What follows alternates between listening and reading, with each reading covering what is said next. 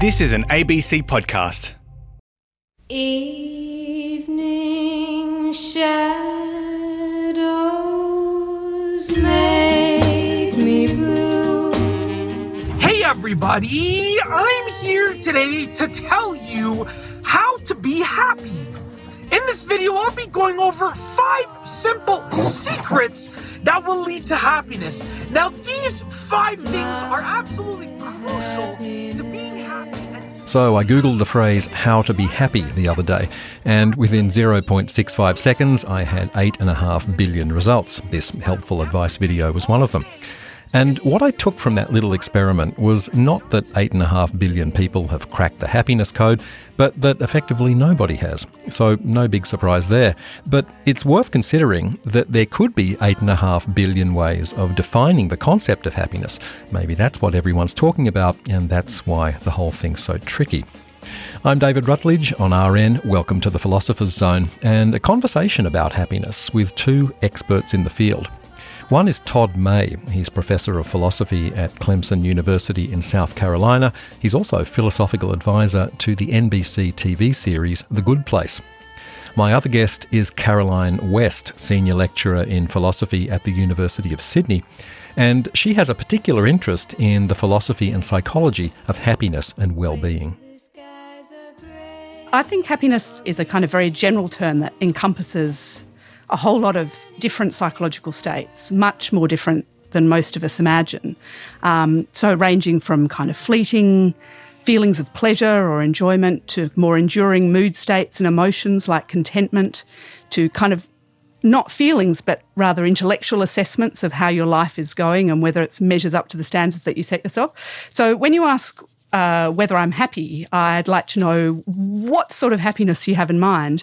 And then what follows from that, I think, is a sort of really interesting question, because just for a bit of background autobiography about how I came to be interested in happiness, I read these psychological studies about what a disaster it is for happiness to have children. Right at the time I was deciding whether or not to have children. And, the studies show they represent graphically, if you choose to have kids, if there's a steep plummeting line that goes down from happy to unhappy until, pretty much until your kids leave home. And then if you're lucky and you live long enough, you approach the levels of your friends who've decided by choice to remain childless. And so I started thinking, what are these studies measuring? Are they measuring happiness or happiness of a kind that really matters? And I have 2 children now, so I suppose and I believe the studies, what they're calling happiness is kind of moment-to-moment feelings, tiredness, anxiousness, stress, joy, and so on. And as most of us with kids know, there are many moments of intense joy with kids and also many moments of kind of tiredness and frustration. So the hedonic effect of having children is much more up and down than I suppose culturally we're led to believe when we're told that children are this bundle of happiness. But other things go up when you have children, like meaning and purpose, sense of meaning and purpose. So you can't really ask meaningfully, are you happy simpliciter? Or will choosing something make you happy full stop? I think you need to ask more fine-grained questions about what kind of happiness are you thinking about, and more importantly, what kinds of happiness on reflection really matter most to you. Todd, what about you? Does that speak to your condition, your happiness levels? Yeah, well, I'm always a bit squirrely about the concept of happiness for all the reasons that Caroline discusses. And I guess I can throw in a little bit of background on myself. I'm a Jewish kid from New York City, and we're not supposed to be happy. We're supposed to be discontented. Angst, right? please. Yes, yeah. And I tend, I think, as Caroline was saying at the end of her remarks, to think in terms of meaningfulness more than happiness, right? Contentment is something that, to me, is generally fleeting. If I feel contentment, I can feel contentment for a little while.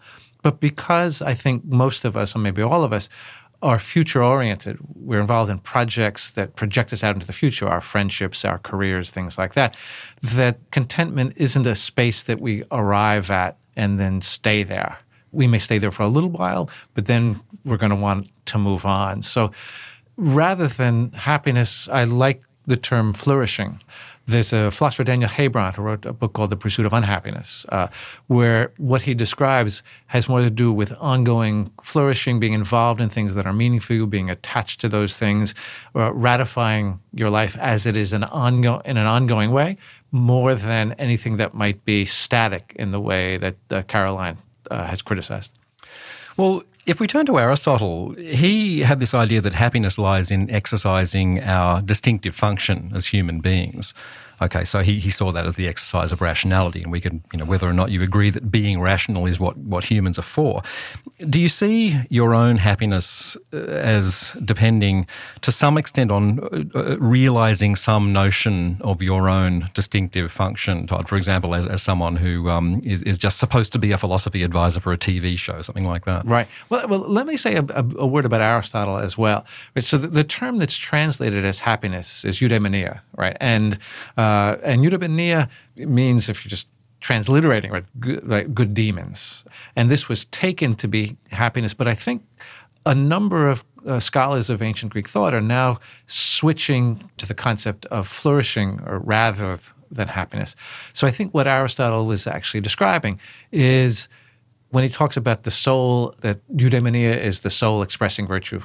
And so it seems to me that what he's talking about is an ongoing engagement with the world, one that he thought was cosmically rooted, but one that involved something that was temporally extended over the long periods in a person's life, not something that they arrive at.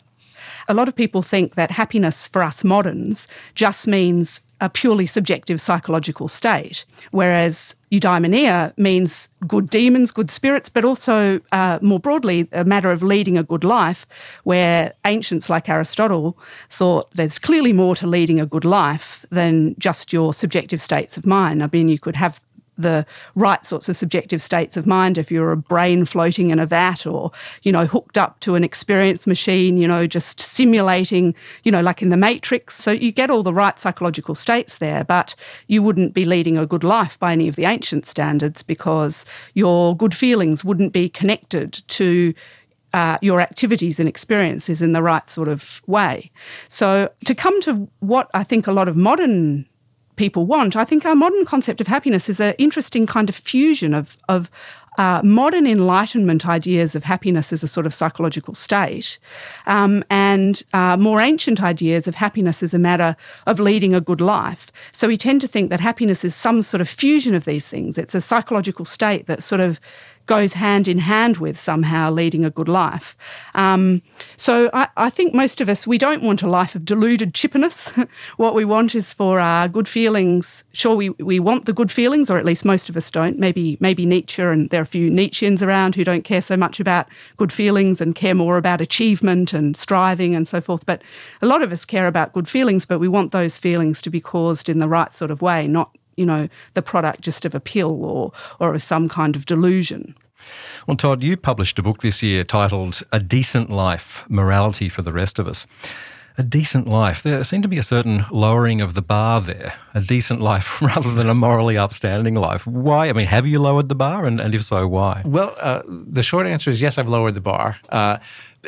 For a couple of reasons. One is I think the kinds of lives that our moral theory often encourages us to lead are just beyond us. If we're going to be a real Kantian or a true consequentialist in Peter Singer's vision of that, I think most of us are just going to fail miserably. So the question is there a way to frame our lives that isn't going to be, say, consequentialism light or deontology light? And the book tries to do that. But I think there's another reason as well, which is that in making morality the centerpiece that all other kinds of values are judged by, it seems to me that what we do is we lower the value of those other values. They seem to become worth less. And the philosopher Susan Wolf has made very strong case that we ought to think of morality as an important set of values, but not exhaustive of the kinds of values we have, and also not the kind of thing that all of our values should be submitted to find out whether ultimately they're justified. But there is one moral imperative that seems to be, well, truly imperative at the moment. And this is why I'm getting onto this. I mean, one of the main drivers of happiness is said to be a sense of connectedness to a community. Okay. But I do wonder about that one if we consider that our community is the whole world these days. You go and buy a pair of jeans, you should be thinking about the garment factories in Bangladesh. You buy a computer, you're thinking about the workers in China. You drive a car or catch the plane, you're thinking about people affected by climate change all over the world. It seems that our sphere of community influence has expanded at a rate that's making huge demands on our moral accountability.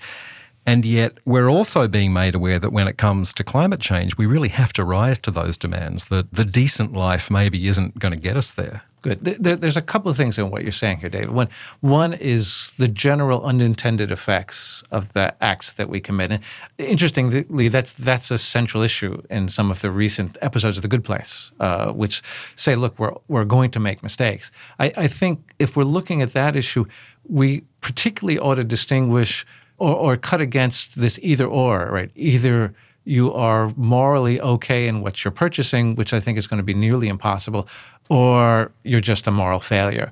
What we will do will necessarily be involved in moral compromises. And so we do the best we can in trying to navigate through that. But if we turn specifically to climate change or climate crisis, which is probably more accurate, if we're looking at climate crisis, in my book, I say that there are situations that seem to call out for more. And the climate crisis is one of them. I think that we do need to push a little bit beyond what we would otherwise do because of the situation we find ourselves in. And this, David, it seems to me, it's not something I spent a lot of time on in the book, but it's a bit of what we must say moral luck, that we find ourselves in a situation where more is morally required of us than would be if we were in another situation. And the climate crisis, I think, does require us to push a little bit harder against where we might normally stop. I think one of the roles that morality plays, that's a very important role, is it counteracts these kind of limited sympathies that many of us have and tells us that we should be more connected to community, where that includes, in my view, not just other human beings, but kind of all sentient creatures. And to my mind, the thing about morality is that it's aspirational, and it tells us, look, we should do the best that we can to make the world better. And depending on our resources and abilities as individuals and communities, that can be quite demanding. And I think the climate crisis is an excellent example of that. But I think we also need to think about how we can make a difference most efficiently. And to my mind, a lot of the stuff that we're encouraged to do to combat climate change is, sort of individual stuff like recycling or whatever, that actually in the grand scheme of things doesn't really make much of a difference to the overall harm of global warming. And that actually, if we want to make a difference, what we should be doing is taking to the streets and trying to lobby governments and other mining companies, groups that can make a difference, to change their policies and do so. And given that the stakes are so high, is there any extent to which that moral imperative makes you unhappy? I mean, or do you have any sense that, no matter what you do, you're really not able to live up to what you maybe feel is required of you, Caroline? Maybe I'm more comfortable with thinking of myself as a bit of a sinner than others, but I think that. I don't think that people should be. I think it's useful to distinguish morally right and wrong action from social practices of praising and blaming people. And it might be that sometimes some of us, for perfectly understandable reasons, fail to live up to what I believe are high standards that morality sets. I'm a consequentialist. I think that the morally right action is the one which has the best overall consequences, and that view can be quite demanding. But I also think that you shouldn't always go around blaming people for failing to do the right action, because that can be very counterproductive. So there are good consequentialist reasons for, I think, recommending the sort of view that Todd is suggesting, that we should aim for decency on the assumption that aiming for more might demoralise us or lead to some sort of paralysis or whatever. We should do the best we can, and we should have whatever practices of praise and blame are most likely to encourage us to do the best we can. This is RN, you're in the Philosopher's Zone with me, David Rutledge, and my guests Todd May and Caroline West. We're talking about happiness, a precious commodity for which demand far outstrips supply, and that means that there's no shortage of people trying to sell it.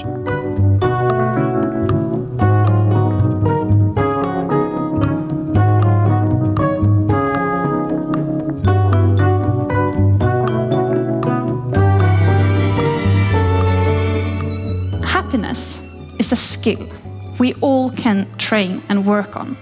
We all face problems and we struggle. But at the same time, I think most of us, we long for that other kind of life that entails meaning and connection and happiness. But it's kind of difficult to live this life, to always be there in this happy place. And today I want to show you why your brain is not always on your side when it comes to creating happiness.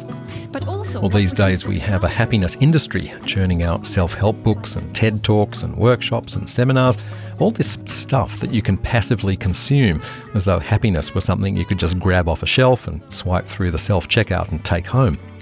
But of course, it doesn't work like that. Global levels of depression and anxiety are on the rise. In fact, the World Health Organization has said that depression is on track to become the second most common cause of disease by next year. So clearly, the happiness industry isn't making us particularly happy, but could it actually be making us unhappy? One of the presuppositions of a lot of this industry, well, there's two combined. One is that you ought to be happy. And second is that you're some kind of failure if you're not happy. And that seems to me a very deleterious way of thinking. And here's one of the reasons that I like to think in terms of making our lives meaningful rather than happy, because some of the implications of happy, and these are the things that Caroline talked about, is a sense of contentment, a sense of momentary well-being that I don't think, aside from perhaps in fleeting instances, is something that most of us can achieve or would even want to achieve. So once we put on the table these ideas that you ought to be happy and you're a failure if you're not, then I think we're setting people up to, I guess, participate in a set of practices, which I think themselves are questionable. Caroline, what about you? The happiness industry, is this something that you find helpful, completely loathsome? Do you have a few self-help books on the shelf? Where are you in all that? Well, I do have a few self-help books on the shelf, but for research purposes of course, only. Yeah. But I'm not quite so down on momentary feelings of pleasure as Todd might be. I mean, I think that I don't think it's helpful for people to feel a failure for failing to be happy or that they somehow ought to be happy. Although I do think it's interesting that it's mystifying to many people how, by objective standards they could be faring so well. Many of us are, those more fortunate of us anyway, are living in materially unprecedented affluence. And yet, many people feel unfulfilled, dissatisfied, sense of yearning, something's missing, this kind of subjective emptiness. And so I think, it's not surprising that people are sort of wondering, well, if things are materially so good, how come subjectively many people feel dissatisfied? And, probably part of the answer to that is that we haven't evolved to be content. As Todd said, most of us have this kind of instinct, evolution has sort of programmed us to be constantly dissatisfied, striving for more.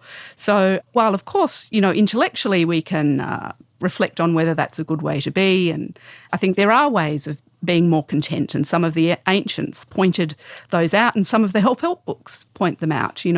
Stop always comparing yourself with people who are less fortunate, things your grandma told you, a lot of them. But overall, I think the feeling that you're failing if you're not being happy is a recipe for unhappiness, not something we should be encouraging. Well, there's been some interesting research coming out of happiness psychology over the last few years, and I like this idea of happiness set points, right? It's this idea that everyone has a congenitally determined happiness level, which doesn't tend to rise or fall too much as your circumstances change. So we all know the story of the person who wins the lottery and they're outrageously happy for 18 months or so, and then they just kind of settle back to their innate happiness level.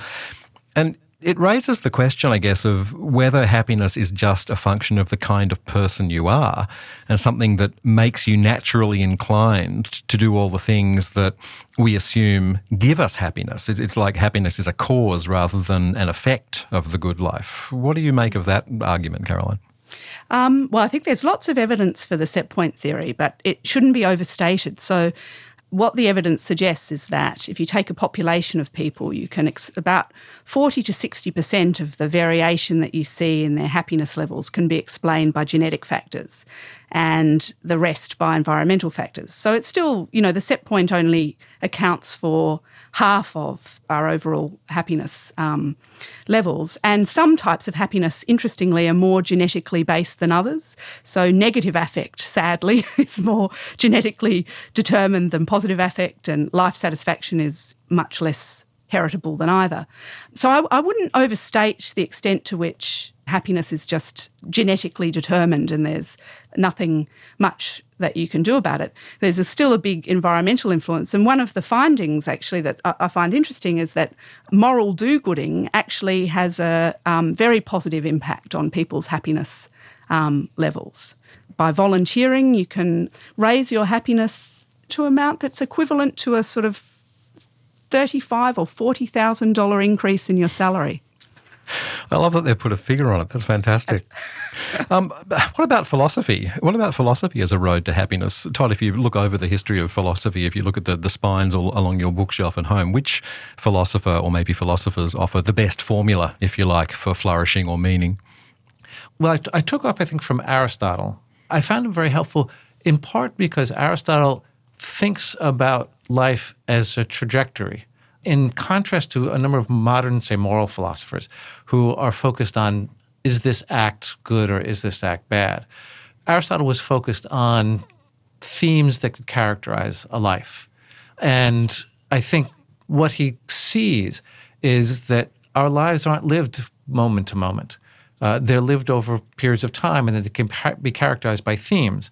Now, some of the themes that he uses to characterize life I'm not as comfortable with, and some of them are more morally oriented. But if we broaden that out, and I've tried to do that by talking about narrative values, we can see values of a life lived over a course of time that can lend them a sense of meaning or a sense of flourishing. So spontaneity, intensity, spirituality, curiosity, these I think can be themes that will characterize life, picking up from Aristotle's insight that we live over the course of the thickness of time, that allows us to be more flourishing. So Aristotle has been, I think, important for me. And as I mentioned before, Susan Wolf's recent work on meaning has been really helpful for me.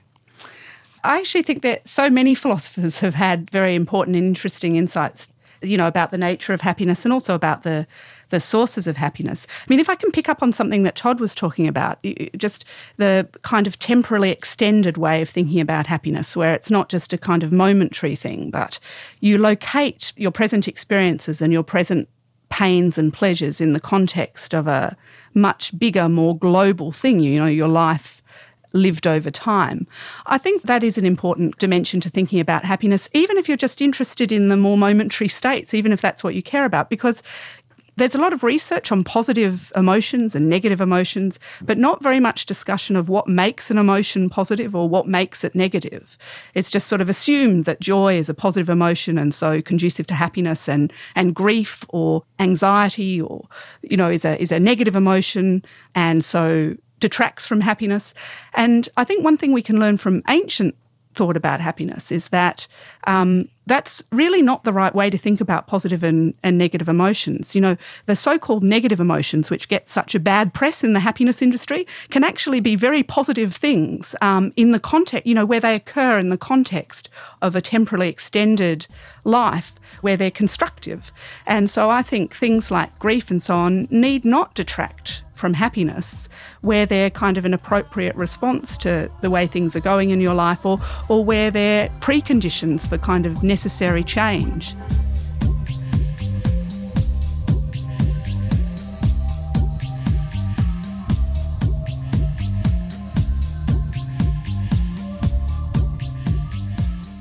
I'm going to finish with a question a little out of left field.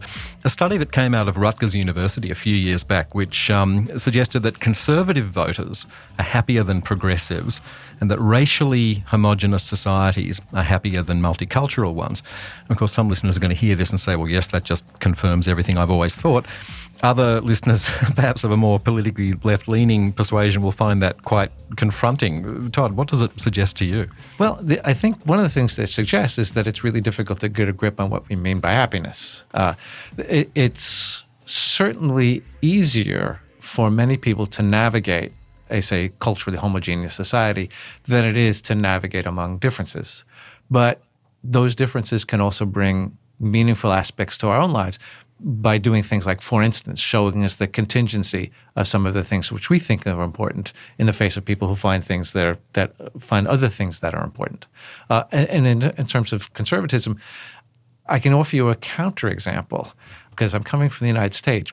And if you look at the people who vote for Trump and who support his policies, what you find more often than not is some sort of rage or isolation or feeling as though you don't have a part of things. So I'm hesitant both in terms of the term and in terms of what implications we're supposed to draw from that. I don't find that at all surprising, actually, because those studies are looking at life satisfaction. And when you think about what is a conservative is someone who's pretty much happy with the way things are. And what's a progressive? A progressive is someone who's pretty dissatisfied with the way things are and want change. So when I saw that study, I thought, also those studies, they just give you correlations. It's not like, whether being progressive is making you miserable or whether miserable people are attracted to or dissatisfied people are attracted to progressive politics. So first of all, I don't think those studies those ones in particular are surprising. But there are an awful lot of unfortunate, to my mind, connections between happiness and other things. So you mentioned too, being a conservative voter and living in a racially homogeneous society, but also narcissists turn out to be much happier than others. Actively religious people turn out to be massively happier than others. And what should we do with that? Is that an argument for becoming a race of racially homogenous, conservative voting religious narcissists? I don't think so. So I think these kind of correlations raise important questions about how important happiness is in the grander scheme of things. I mean, happiness is one of the things that many of us care about, but it's certainly not the only thing that most of us care about, and maybe it isn't more important than truth or justice or other things that we care about as well. Well, I think on that note, in praise of a modicum of dissatisfaction, we can maybe leave it there. Caroline West, Todd May, great to talk to you both. Thanks for coming on the program. It's been a pleasure to be here. Thank you. And on RN, this has been The Philosopher's Zone with me, David Rutledge, and my guests Todd May, Professor of Philosophy at Clemson University in South Carolina, and Caroline West, Senior Lecturer in Philosophy at the University of Sydney. More info on the website, streaming and download links available any old time via the ABC Listen app, and you can tweet me at David P. Zone. Thanks for your company, and like the man says, don't worry, be happy. See you next time.